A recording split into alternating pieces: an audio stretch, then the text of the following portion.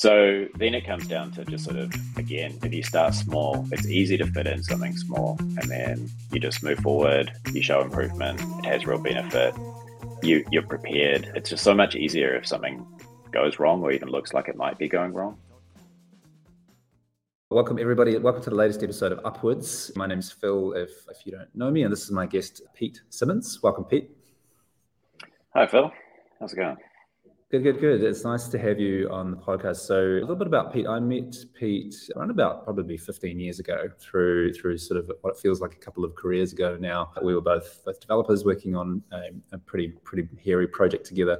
And since then, followed along his career through the local industry and around the place. And more recently, Pete came on board with MyHR. He's CTO there currently, and they're also a customer of Omidly. So it's really nice to kind of have that connection there. We're also a customer of MyHR as it happens. So I thought it would be great to talk a little bit more to Pete about his experience in working with security and privacy as a technology leader. And particularly in the context of working with small teams, working with his own team and some of the patterns and practices that have worked quite well for them. So today we're going to be talking about that. You know, we like to say that security is a team sport. It's never just one person's responsibility, or certainly only one person doesn't do it. So this is a particular dynamic I think is really beneficial, particularly to startups, to think in this way and to share that load, share that responsibility, and ultimately get more done. So Pete's an engineer, he's a technologist at heart, and I'm really excited to hear what he's going to say around this concept of teamwork and security and also privacy as well. So welcome again, Pete. Thanks for coming on the show. Yeah, thanks for having me. So look, folks, if you're listening to this, wherever you're listening to this, please like and subscribe. Listen, leave a comment. We'll do our best to get back to you and answer that as well. We'd love to hear from you. So if you've got any burning questions, either for Pete or myself, please leave them and we'll actually get back to you and answer those. We like to hear what people are thinking. For those of you who don't know who I am, I'm Phil. I run a company called Omidly. We're helping small technology teams build, manage, and scale out their own security and privacy programs. So one of the things we like to say around here is being cyber ready before you're ready. No one ever feels quite like it's the right time to do it or they're ready to go, but we believe there's never a better time to start than now. So if you're interested, check us out. We're omidly.io and feel free to get in touch. We'd love to talk to you on that. So let's get into it. Pete, nice to have you here. Tell me a little bit about your experience in getting to MyHR as a CTO. I like to always start these things with a little bit of background. Tell us a bit about your journey, through technology and into your role now to sort of kick us off. Yeah, well, as Phil mentioned, a kind of engineer. So I did a BSc at Auckland University, and then did a web hosting app company in the late 90s while I was there with my family. We built a few little products, nothing super successful, but a few things that worked for people. And then, later on towards that, we're working on some projects together that Phil mentioned, and went overseas, as you do as a New Zealander, you go travel. Went to the UK and worked for a pretty cool startup there in the webinar space. And so that was kind of good experience to sort of be involved there as a sort of lead tech application architect, I think was my official title. So spent a few years there and then came back to New Zealand because it's a pretty nice place to come back to, lots of family and nice place to be. And almost, I guess, a month or two back in, I just happenstance got the call up via a friend of mine. He was like, "Oh, these people have got in touch. They need a hand building their software. I'm pretty busy. Do you want to come along and meet?" So, went and met Sean and Jason, who are the co-founders of MyHR. Two pretty sort of energetic guys, slightly different personalities, but really, had a great idea. Jason's got a wealth of experience in the HR space, and Sean's run a few businesses. So he was sort of coming at it from a customer point of view. Jason was coming at it from a practitioner point of view. They built out a version of sort of a bootstrap version of the software, just bastardizing a CMS to prove out the concept. And like all great version one. Yeah. They proved it out. They had 50 paying customers, very, very happy customers, very satisfied. But they'd realized, that was in a year. So they'd realized, we need to do this thing properly. So lucky enough, I sort of got the chance to help come in and sort of architect and build that. And in the early days, it was mostly me. I had a couple of juniors and a few sort of contractors overseas and local over the time. Yeah, that was 10 years ago now, 11 years ago. So 3 years ago, came on full time. We sort of got the business to the point where it was very viable and growing really well. So it came on full time and sort of been growing the tech team since then. Yeah. So officially been CTO for a long time, but probably maybe slightly more real CTO in the last 2-3 years. Unofficially for about 10 years, officially for about 3 years. Yeah, when nice. You're CTO and it's just it's not the same role. Granted, absolutely. By the way, your start of the story around I did a web hosting company in the 90s is so classic early internet. I think just about everybody who was around the internet in the 90s had something to do with a web hosting company. It seemed like really it was kind of the first foray into technology, and the internet was let's host something, let's figure out how to send some emails, and let's kind of go from there. So that's amazing. Very, very similar parallels to my own experience there. Okay, so you've been with MyHR a little while, and obviously a lot's been happening in the last couple of years as you've kind of formalized your role into more of that. Tell me a little bit about how you constructed your team and how your approach perhaps to security has been as a sort of result of that. I know what I see typically in a lot of companies like yours and many other ones I speak to is that the CTO typically kind of carries the security role. They don't usually have like a CISO or a dedicated security person. Very, very common. It doesn't usually arrive until a bit later in the piece, perhaps. So often it's the CTO and maybe one or two other people in the company sort of, driving that forward. Can you tell me a little bit about your experience with that, how you've built your team to handle that sort of thing?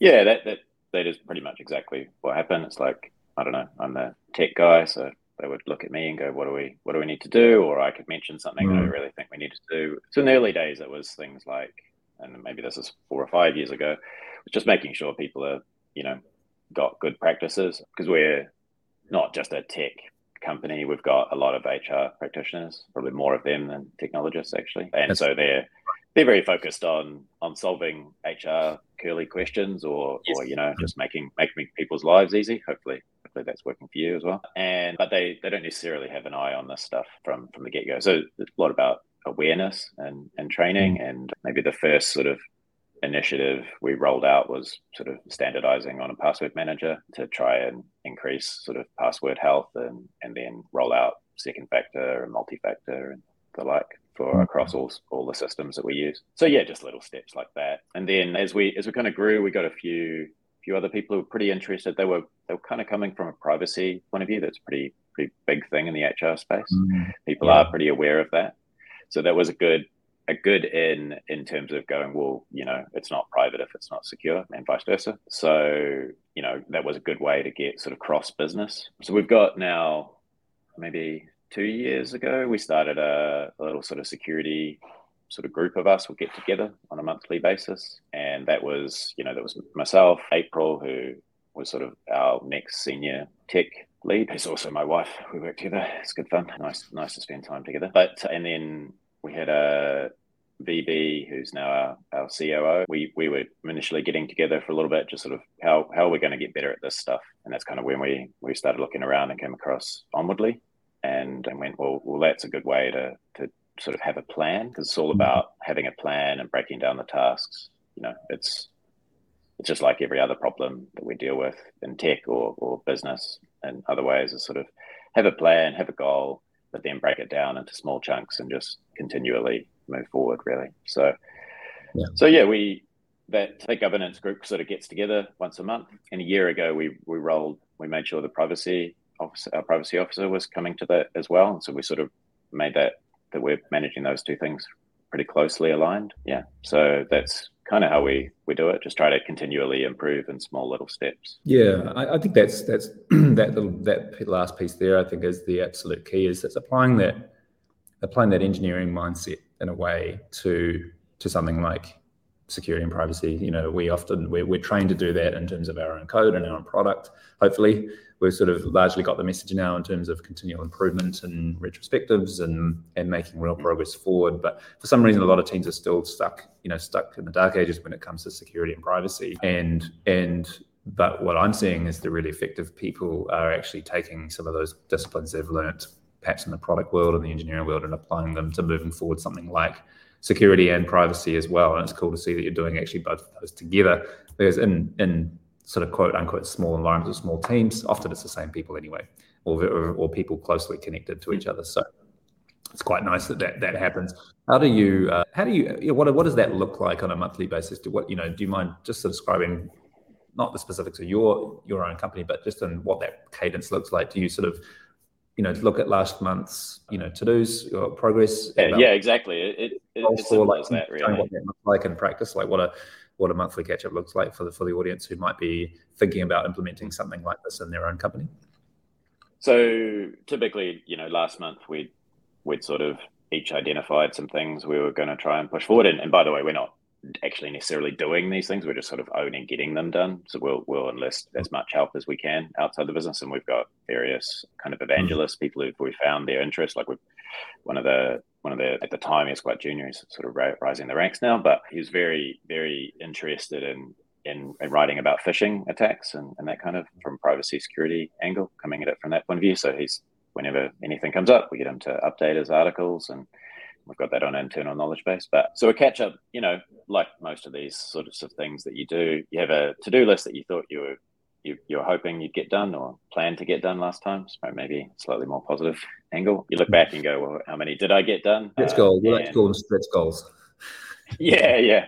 And if you got them done and you got a bit more, great. If you're struggling with something, then you ask for help and brainstorm if there's something getting in the way. Often that's not too much of the case. Often it is literally just making sure we're putting enough time into this. And then looking forward, like how can we do this better? How can we enlist more, get more people thinking about this more often? Because if you get an entire organization thinking about this a little bit, it goes a really long way, as opposed to a few of you thinking about it a lot. It doesn't nearly go as far.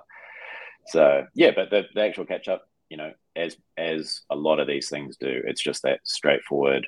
This was what I aimed to get done. I got these things done.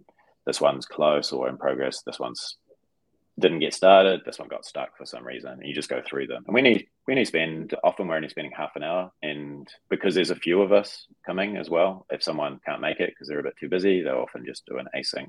Hey, this is my update. You guys have a chat about it if you need to. Sometimes our meetings are only 5 minutes if things are going pretty well. We all got to spend time on it. It's just like, yeah, look, I got these things done. It's clear. This is what I'm going to do next time. You just sort of, most of the time, that's kind of how it's good to roll if you can. But when you hit little issues, you've got some support there to help you through. So. Yeah. One of the big challenges I think that I see that many teams have is like, this is all great in practice. I'd love to do this. I don't have the time, is what I hear.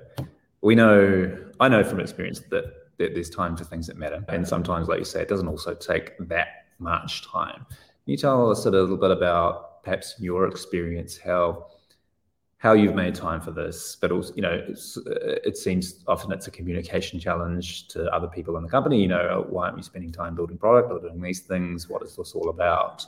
For those folks, other stakeholders kind of looking in. Do you mind sharing a little bit about your journey with that in terms, really often a successful executive about getting the time and the budget, so to speak, in terms of getting other people on board with the fact that you're doing this? Can you talk about that? Yeah, I mean, I guess luckily I've never struck we can't do this. It's always we have to do that. We have to find a way. That's generally the attitude, and that's coming from both Sean and Jason about this stuff as well. Like, they know that this is integral to the product. So while people might say, hey, we need to be working on products, like this is underpinning everything. This is the product. I mean, somewhat that's, I guess, because of the space we're in. It's kind of front of mind. You do have a lot of personal information that you're collecting for the needs. You have a real need for it. We're not collecting anything we don't need to be. Kind of try to be careful about that, but it's important to look after it and be a steward of it. It's important to, fundamentally, we're trying to facilitate relationships and good relationships wherever we can. So yeah, it's not been too bad on that front, but there is a lot of pressure there's a lot of pressure to do a lot of things. And so finding the time to do everything is difficult.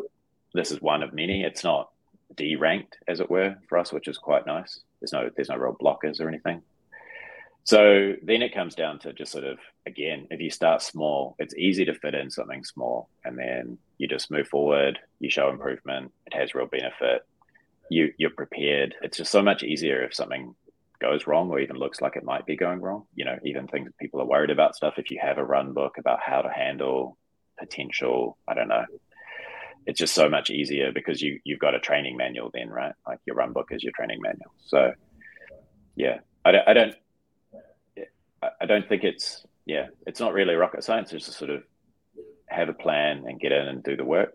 But that sounds easier. So, but it is literally like you've got to do this stuff else.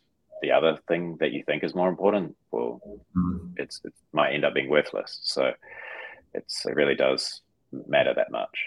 So The way I sometimes talk about this to people is they say I don't have time. It's like, well, do you have 2 hours a month? It's like, oh, well, I guess so. It's like, well, even with 2 hours a month, you can make meaningful progress in some things, which is a difference between we're just totally unprotected in this way versus we have something in place.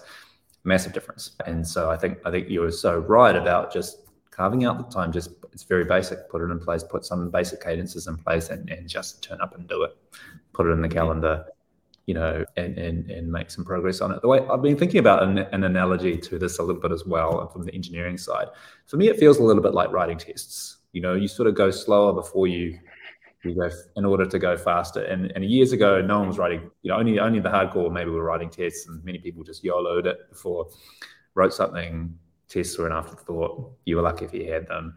But you got to the point where the application sort of pretty much became quite brittle and unstable because you just had no unit test coverage at all. It was sort of like you change something and something breaks over here and you don't know why. I feel like there's a similar analogy with security. It's like you could ignore it until one day you sort of can't.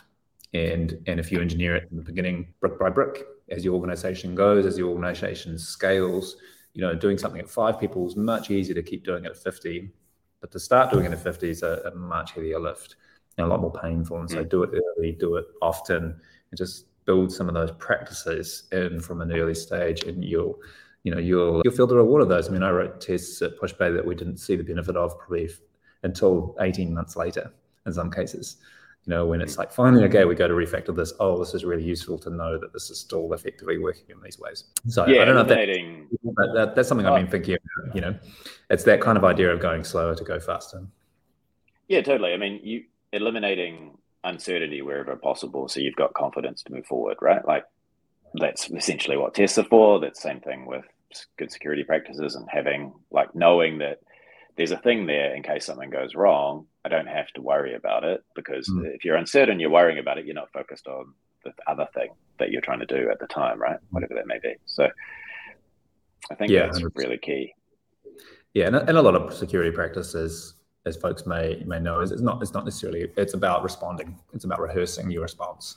So it's protect, detect, and respond. All 3 of those kind of categories are what it's about. And so a lot of it is simply about getting ready. If something does happen, we know what to do. We don't have to figure it out on the spot. And that really helps if you've had time to do a little bit of that. So tell me about you mentioned you had sort of a strong privacy.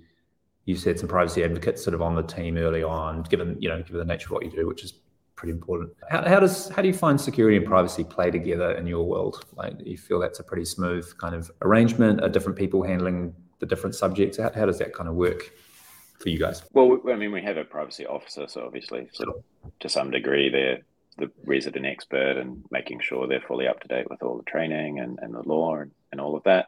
But then it's about them being educating the rest of us and us educating ourselves, obviously. So, and I think the same with security, although some of the security things get quite technical pretty quickly. And so then it comes back to well, what's a practical step for someone who's not technical, right? Because there's developer security training of the things like we're doing to make sure the underpinnings are there, so you can, if you follow good practice. But then there's the sort of awareness training, and a lot of the awareness, I think, with security and privacy kind of goes hand in hand. It's really about caring, right? You're trying to, you care, and you understand the value of what you've got there. You want to look after it. You want to be a good steward of it. So it's pretty easy to get distracted by what you might think is your focus, but actually, while it might be your your focus, you know, you need to follow good practices in general around your focus. Otherwise, you're kind of maybe wasting your time, which is no one wants to feel like that. They always want to feel like they're moving forward. So in terms of sort of practical stuff, I think it's really building in the same kind of, you know, so you do sort of risk registers from a security point of view. There's quite a lot of overlap between that and from privacy point of view too. It's like, well, why is someone going to get in? It's because of the valuable information you've got. That's why they're coming to get it. It's valuable. You want to keep it private. That's sort of the point. To do that, you need to keep it secure. So they do go pretty closely hand in hand. I like what you said about really just kind of doing the right thing. And I think a lot of, you know, privacy and I think security is actually, we could do these things, but should we do them sometimes? You know, particularly on the privacy side, we can collect a lot of information. And so part of that process is going, well, okay, should we collect this? And what are we going to do with it? Yep. And even if people have technically given their permission to do something with it, is that actually the right thing to do there as well?